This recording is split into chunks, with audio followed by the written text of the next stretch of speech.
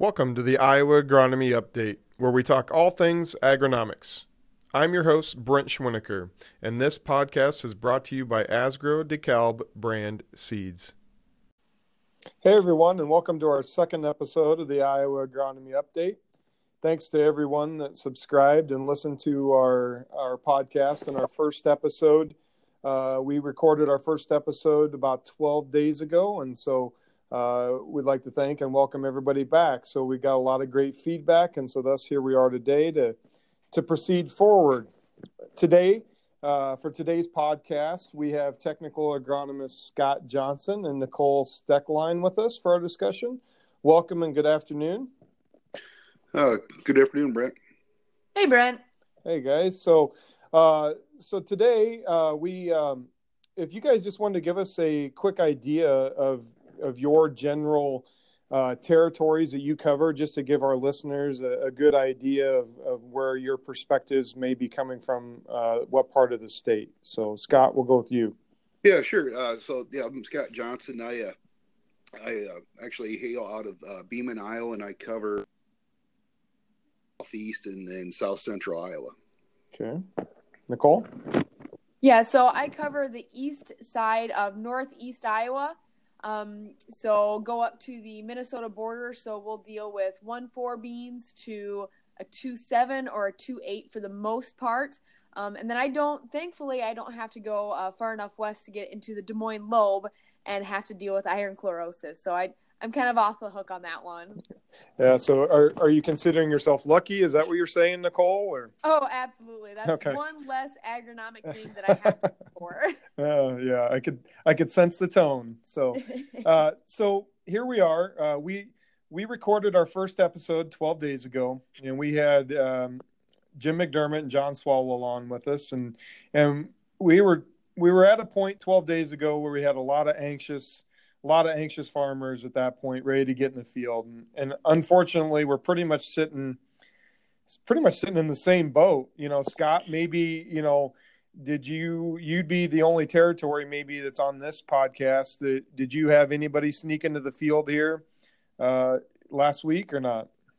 Yeah, we did. We had we're actually been fairly dry in parts of southeast Iowa. In fact, there's parts of central southeast Iowa that have been on the drought monitor here for a while. So yeah, we had some field activity going on, some anhydrous getting pulled on, and there's even a little bit of seed corn that got put in the ground. Wow, consider yourself lucky, I guess, because the other parts of the state that are digging out of a foot of snow. So lucky you guys. But I think that kind of ties into a question that we had come in on Twitter, and we're using our hashtag #AskIowaAgronomy and use that hashtag to submit any questions or topics you may have. So our first question comes in really ties right into that. So with potential wet and cold planting conditions, what specific seedling diseases should we be on the lookout for? Scott, we'll turn it to you. Okay, sure. So yeah, obviously, although we've been dry in parts of southeast Iowa, probably the bigger part of the state has been cool and wet. So I kind of understand why there'd be some concern as far as what diseases might be out there. But truthfully, if you look at most planting year or planting seasons, we've got at least one window in there where we'll run across some really tough emergence conditions. Last year we ran across it in the last week of April, first part of May, but it's really part of the landscape. But if I'm thinking about what growers could run across, one of the things I guess I would start thinking about would be with cool wet conditions. Sometimes we can run into some symptomology called seedling blight or dampening off, and really dampening off isn't a disease. It's really symptomology. There's a handful of diseases that can cause it, but many growers may have seen it before. Dampening off basically occurs when the hype of the plant gets a soft rot in it. The hypocotyl would be part of the soybean seedling that's pulling the cotyledons up from the soil to the surface, and once the cotyledons are up, it's basically supporting those cotyledons. But like I said, it's a soft rot. If you hold the plant by that hypocotyl and squeeze that stem, it sometimes gets soft and mushy, almost kind of snotty like. It can discolor and kind of turn a purple, but the end result's the same. The end result is a dead seedling. And there's really 4 diseases that can cause that. There's Rhizoctonia, Fusarium, Pythium, and Phytophthora. But really cool wet conditions, Pythium is the one that becomes generally the leading suspect. Pythium likes cool wet conditions, generally soil temperatures less than 60 degrees. Fields that may have more of an issue are those ones that are poorly drained, or parts of the fields that are poorly drained. There's just more moisture there. High residue fields are sometimes have more issues just because they stay cooler longer. But like I said, that'd be one of the diseases that I would kind of keep in the back of my head, especially if I saw parts of the field where I see seedlings that have tried to come up, maybe made it out of the ground, and then basically shrunk back down. So I think the key thing you kind of mentioned there is, those soil temperatures under 60 degrees. And I foresee those conditions lasting for a fair number of days here yet into next week even. So. Yep. And there's ways a guy can get around. A good seed treatment for Pythium is, that's really what the doctor orders for that. So, with the Celeron line of seed treatments, they've got an excellent fungicide package. So if I'm going out into those cool, wet conditions, I want to be protected. I'm going to be using a premier seed treatment that's got an outstanding fungicide package. Well, good. Well, so that really gets to our point of the question, and is really timely as far as what we're going to be looking at here the next week or week and a half, probably looking at the long range forecast. But let's get started on our episode 2 topic. And episode 1 we really focused in on corn and a lot of management topics there. And for episode 2 we thought we'd really switch gears and go to soybeans and really talk through some of these decisions and roadmap for high yield management, and maybe just pick your guys' brains on what you guys are seeing in your territories, or what's becoming more the normal for our soybean management moving forward. So if we think along those terms and that topic, Nicole, what's the one thing you're looking for when it comes to high yield soybean management? First and foremost, obviously varieties, but when it comes to actual management decisions, I would say planting date. Unlike corn, a soybean is limited the most by the amount of sunlight that it can capture. So our goal throughout the entire season of that soybean is to help it increase or maximize the amount of sunlight that it can capture throughout the season. So I think that planting date is first and foremost on my mind as far as that goes, just because that plant will focus on vegetative growth and adding more leaves and more nodes up until we get to flowering, which is going to occur around June 21st.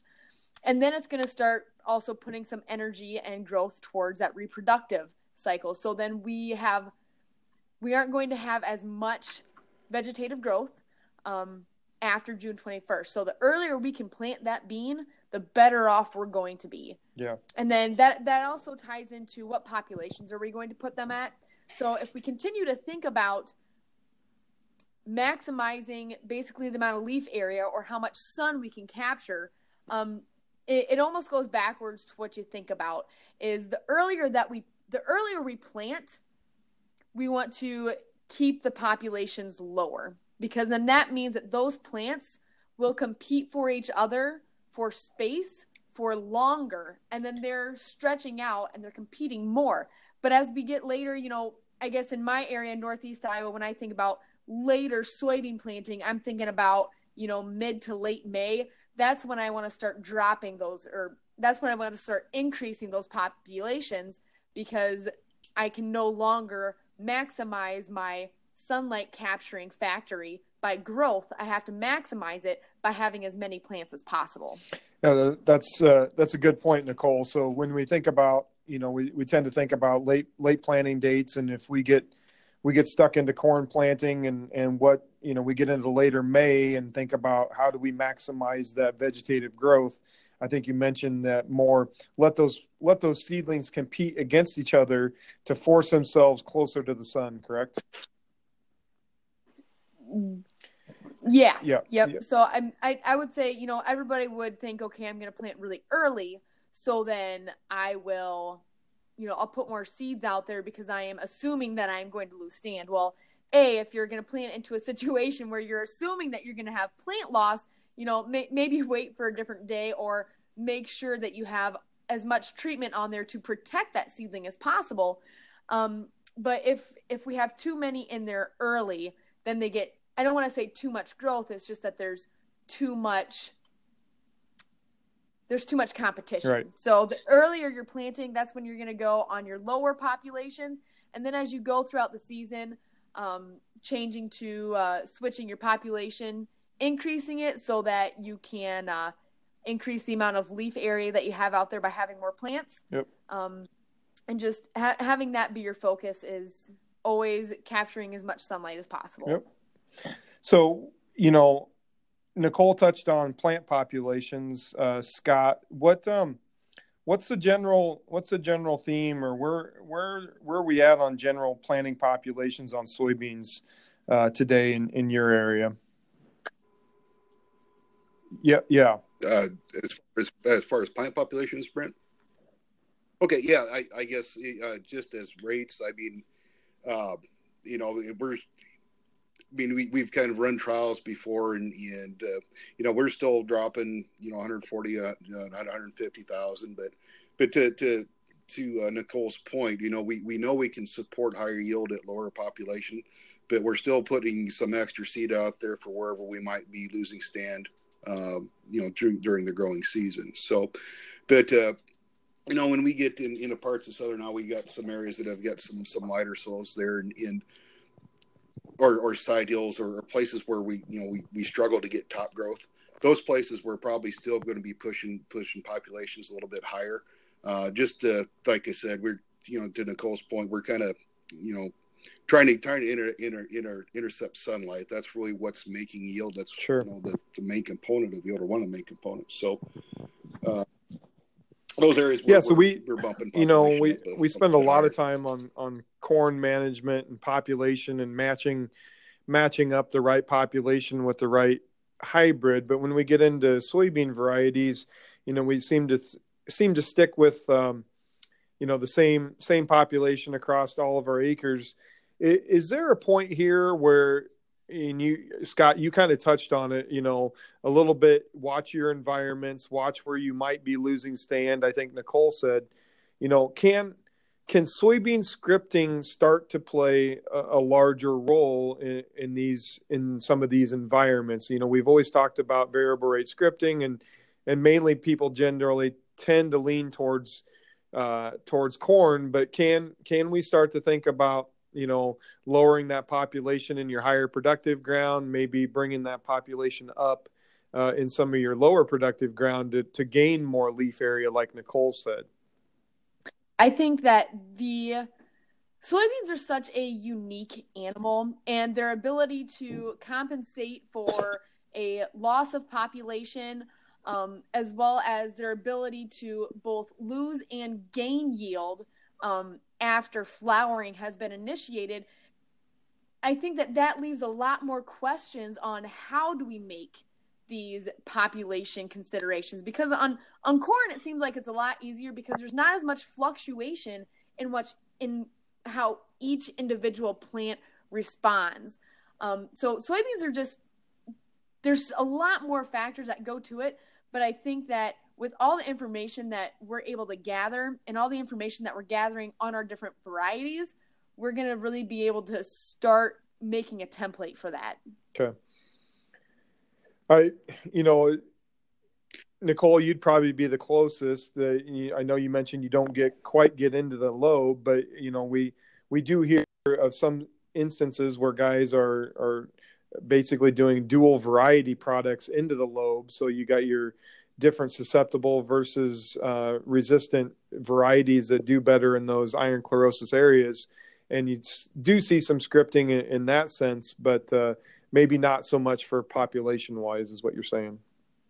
Yep. And although this year we will be working with Climate and with a couple of climate-enabled growers to do some population studies on the soybeans. So Great. Like I said, with the data that we are capturing, I think that we're going to be able to gather some more information and create some trends for that. Great. Thanks, Nicole. So, Scott, I think you touched on it a little bit earlier and really around variety selection. So, most everybody's probably got most of their varieties picked out, ordered, maybe even delivered at this point. What were some key things, if they don't have them delivered yet, what are some key things when you're thinking about choosing the right variety for your area? Well, that's a great question. I mean, because yield is obviously what pays the bills, but yield, if you can't support that yield by fighting off or have defensive, the right defensive traits, you're not going to get very far. So if I'm picking varieties, I'm really looking at the environment I'm going in. We talked a little bit about disease earlier. For a lot of us in the state of Iowa, and maybe more so in parts of southeast Iowa, cool wet conditions are also pretty conducive for sudden death, and that's one of the factors that I'm looking at when we're looking at high yield environments. At least in our world down this way is that like I said, I've got to have those defensive traits there as well, especially if I'm going in those fields that are prone for sudden death, or if you're other parts of Iowa, if it's white mold or brown stem rot, whatever it is, you really need to kind of match that. Nicole, anything from you anything different from you that you'd be looking for in that variety selection? I think the biggest thing is, when we look at corn, a lot of times people think, defensive versus offensive. But when you look at soybeans, having good agronomic, not defensive, but agronomic traits does not mean that variety is going to be limited on yield. It's all about picking out what are your key risks. If you know that you have a white mold field, I think anybody that deals with white mold year in and year out knows that you got to go genetics first. As far as having a tolerance to that, and then go with whatever management decisions that you can there. But picking for the agronomics on that field first, and then going from there. Yeah. So really, both of you guys really brought up a couple topics that really, in all fairness, probably deserve its own podcast episode. Scott, you brought up SDS. You are probably the hotbed of SDS for the state of Iowa. Nicole, you're probably the hotbed for white mold. And so those are two things that are obviously the top of mind when it comes to managing for soybeans there. That's for sure. So let's get in. Let's give us a quick sneak peek. Give me a couple varieties that you guys are anxious to get out in the field and see some performance on that we'll be getting into plots this year. Scott, we'll start in the south. You'll probably be getting the field first. So what's a couple newer varieties that you got your eye on down south? So for us, like I said, we're as our new varieties. A lot of our new products are still going to be in that group 2 maturity. So on the fuller end of things, we're pretty excited about looking at 28X9s and 30X9s. Both those are showing tremendous yield potential. They've got a good agronomic package around them when we think of things like sudden death and just overall structure of the plant as far as sustainability and whatnot. So we're pretty excited there on the fuller season group 2s. When you get into the 3.0s, we're pretty stout there already.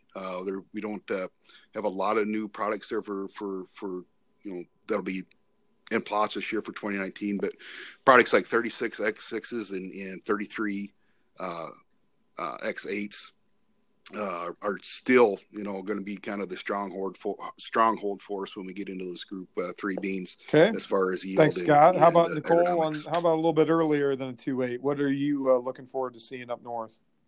So I think that once again, our top beans are that 20X7, which has been our super high yielder, and the 24X7, which is a 2.4. Both those beans are good on sudden death, so we're pretty well covered that way. Both very high yielding soybeans. What I'm looking forward to really is seeing in plots this year is our new class of X9 beans. They're giving us a heck of a lot of soybeans to look at, and even before we look at the yield performance that the breeders have put in front of us for these soybeans, like Scott and I both mentioned, it's so much about fitting those agronomics to what the risks are in the field. And when I look at the agronomic ratings on particularly the 24X9 and the 25X9 coming down the line, I think that these 2 beans in particular, they really hit heavy on what our biggest issues are here in Northeast Iowa, which would be white mold and sudden death. The standability on these beans look really good, and we are not going to give up a penny on yield. So as far as what we're looking for our new beans coming out, man, I'm really excited to get them in the ground so I can take a look at them in the plots. Yeah. So you mentioned the X9 class, and maybe it's a little clarification there on what X9 is. So basically the last 2 digits of our variety name would be the Extend for our Extend dicamba tolerant soybeans, and the 9 would be the newest class of launch that you'll see in plots this year. So you mentioned 20X7, that would be a product that would have been launched 2 years ago. So out for the last couple of years and really getting a strong foothold there in northern Iowa. So thanks, you guys. So as we move out the door with some of these products, you've touched on a couple management, especially SDS. Scott, what are you doing for any seed treatment packages there that you're using to help withstand some of that SDS tolerance? Yeah, sure. I mean, I guess one of the things that's become pretty common, especially in Southeast Iowa or anywhere in Iowa, really, where SDS is a concern, is a product called Alivo. We've seen that for a couple, or we've seen the product for a couple years now. And even last year, last year was one of the, we see sudden death every year. Last year it was around, but it wasn't as prevalent. But even with not showing outward leaf symptoms of the disease, where we were looking at side-by-sides and strips with and without the product, we were still seeing 3 to 5 bushel advantage. And that's because that the disease is still there. It's SDS is a fusarium fungus that attacks the plant at the root. And so even though the outward appearance were, which we typically see when that top of the plant is not actually showing, is not the disease, it's the result of the fungus on the roots, as that plant brings nutrients and moisture up through the plant and sends it to the leaves, is when it's sending that, it's sending a toxin from those roots. But so we know that the fungus is there. It's just not always immediate evident at the leaf level or above the surface. And we're still getting nice control of SDS. We're starting to hear a lot of that product move further west and even into areas where we typically don't see those, what you mentioned, the above ground symptoms of SDS. So there's probably more symptomology there than what a guy realizes. Is that what you're saying? Yeah. Nicole, how about on your end? Exactly. What are you recommending out the door for seed treatment packages up in your neck of the woods?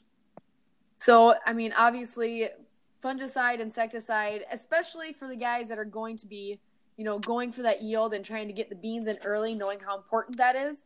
Alivo, it seemed like a couple years ago, sudden death wasn't really heard of in my far northeast territory. It was white mold for those guys. And then 2 years ago, those beans just got smacked with sudden death on guys that have never hardly seen it before in their lifetime.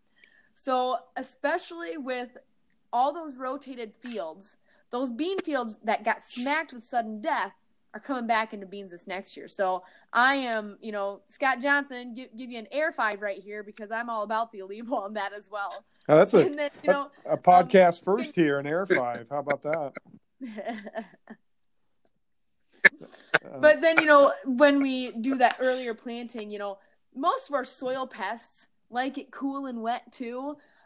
As those soils dry up and warm up, those pests go further down into the soil where they can be more comfortable. So the earlier we plant, that's why we're at higher risk for insects.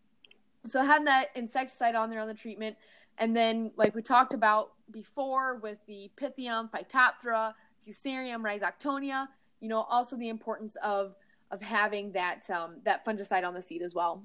Great. No, you guys got some great insights here from your parts of the state that really go after those those diseases. So once we get in the ground here, we get going. What are you looking for any in-season decisions that will still be able to affect your high yield management of your soybeans? Foliar fungicide. Fungicide. Yeah, the one thing, and there's pockets, it seems like, throughout Iowa that they just don't spray fungicide on soybeans. For myself here in Northeast Iowa, I think that fungicide on soybeans is an easier economic decision to make than fungicide on corn, because I see it work more often, year in and year out, more consistently on soybeans. And in my mind, it is an absolute no-brainer. Yeah. And I think, a lot of that plays into the economics, right? It only takes about, depending upon your cash price, probably 3 bushel-ish return to get that fungicide paid for. Are you looking to throw an insecticide with that fungicide or not? Obviously we don't want to go out there and just make indiscriminate applications of insecticides. That being said, the insecticide and the fungicide do seem to work well together and increase the consistency of our results with that application. But we also have to, when it comes to the timing of that fungicide application, if I'm aware of aphids that are starting to move in, it makes me less likely to put an insecticide in there because I don't want to kill off the beneficials that would be predatory to those soybean aphids, and increase my risk of having aphids coming into that field. And then also weather. So if I am getting into a droughty situation and we have a risk of spider mites, pyrethroid insecticide is the last thing you want to put on that field. So if you have good conditions, you don't have those other things, and you've got all these other small populations of other economic pests, absolutely throw that insecticide in. It's going to increase the consistency of your return on that fungicide application. But if you have some of those other things that you need to consider, definitely do your scouting, do your information gathering to help make that decision. Great. Scott, how about you? Anything different there in Southern Iowa that you're looking for in season?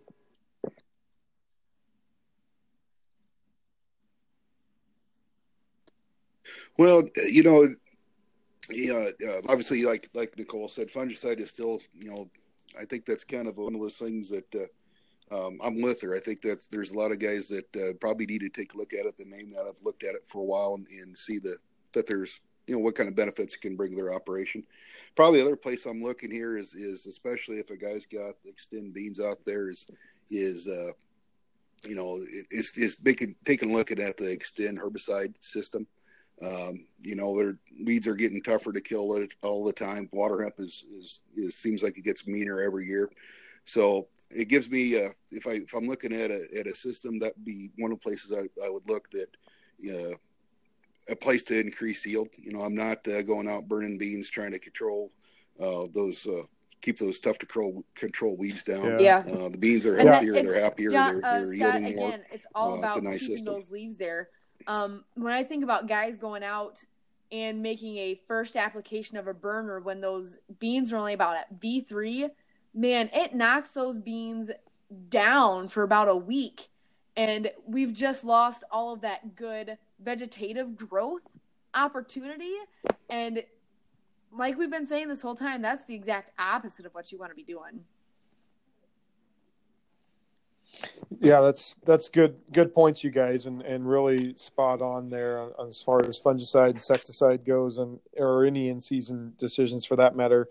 So we're coming up on our 30 minutes here, our target time. Any last comments from either one of you guys? I know Nicole, you had posted something on Twitter earlier in the week about the XtendiMax system and cropping system and some benefits there. I didn't know if you wanted to maybe touch on that real quick before we left or not. Yeah, I mean, if you'll allow me to harp and hop up on my soapbox again on the early planting, you are ahead of the game if you're planning on planting Xtend soybeans this year, because other herbicides are not as good at hitting those winter annual weeds, which are out there and they're just waiting. So it would be my thought that you go out there and you get the beans in the ground, and then you come back and you have the opportunity to hit those winter annual weeds with an XtendiMax with Vapor Grip application, so that we can knock those out. We aren't hurting the beans, and we've got them taken care of in a relatively timely fashion. My other point before we wrap up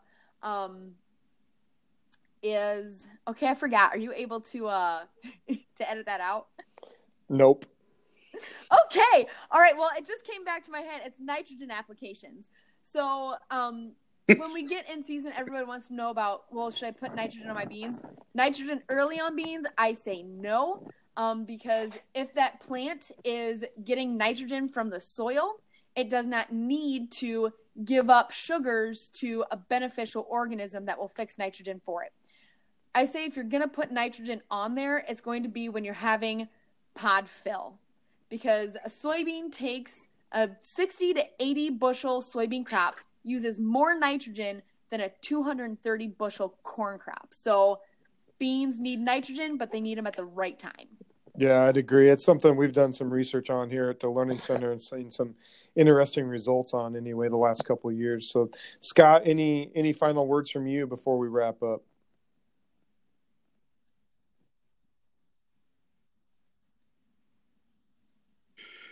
No, I guess I just want to wish everybody that's going to head out to the field here I would agree. A safe spring. I think everybody's a little anxious, but I think looking forward to meeting I them think in the field. We're kind of wrap up the same way as we did a week and a half ago. Is just stay calm.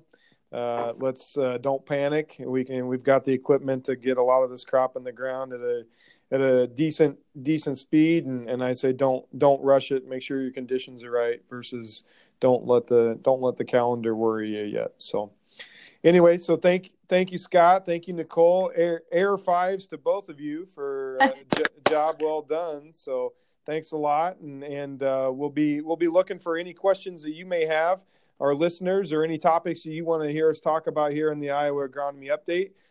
Submit those questions using the hashtag #AskIowaAgronomy, and you can hit us up on Twitter or Facebook or however you see fit. So thank you guys, and we'll see you next time. All right, signing out.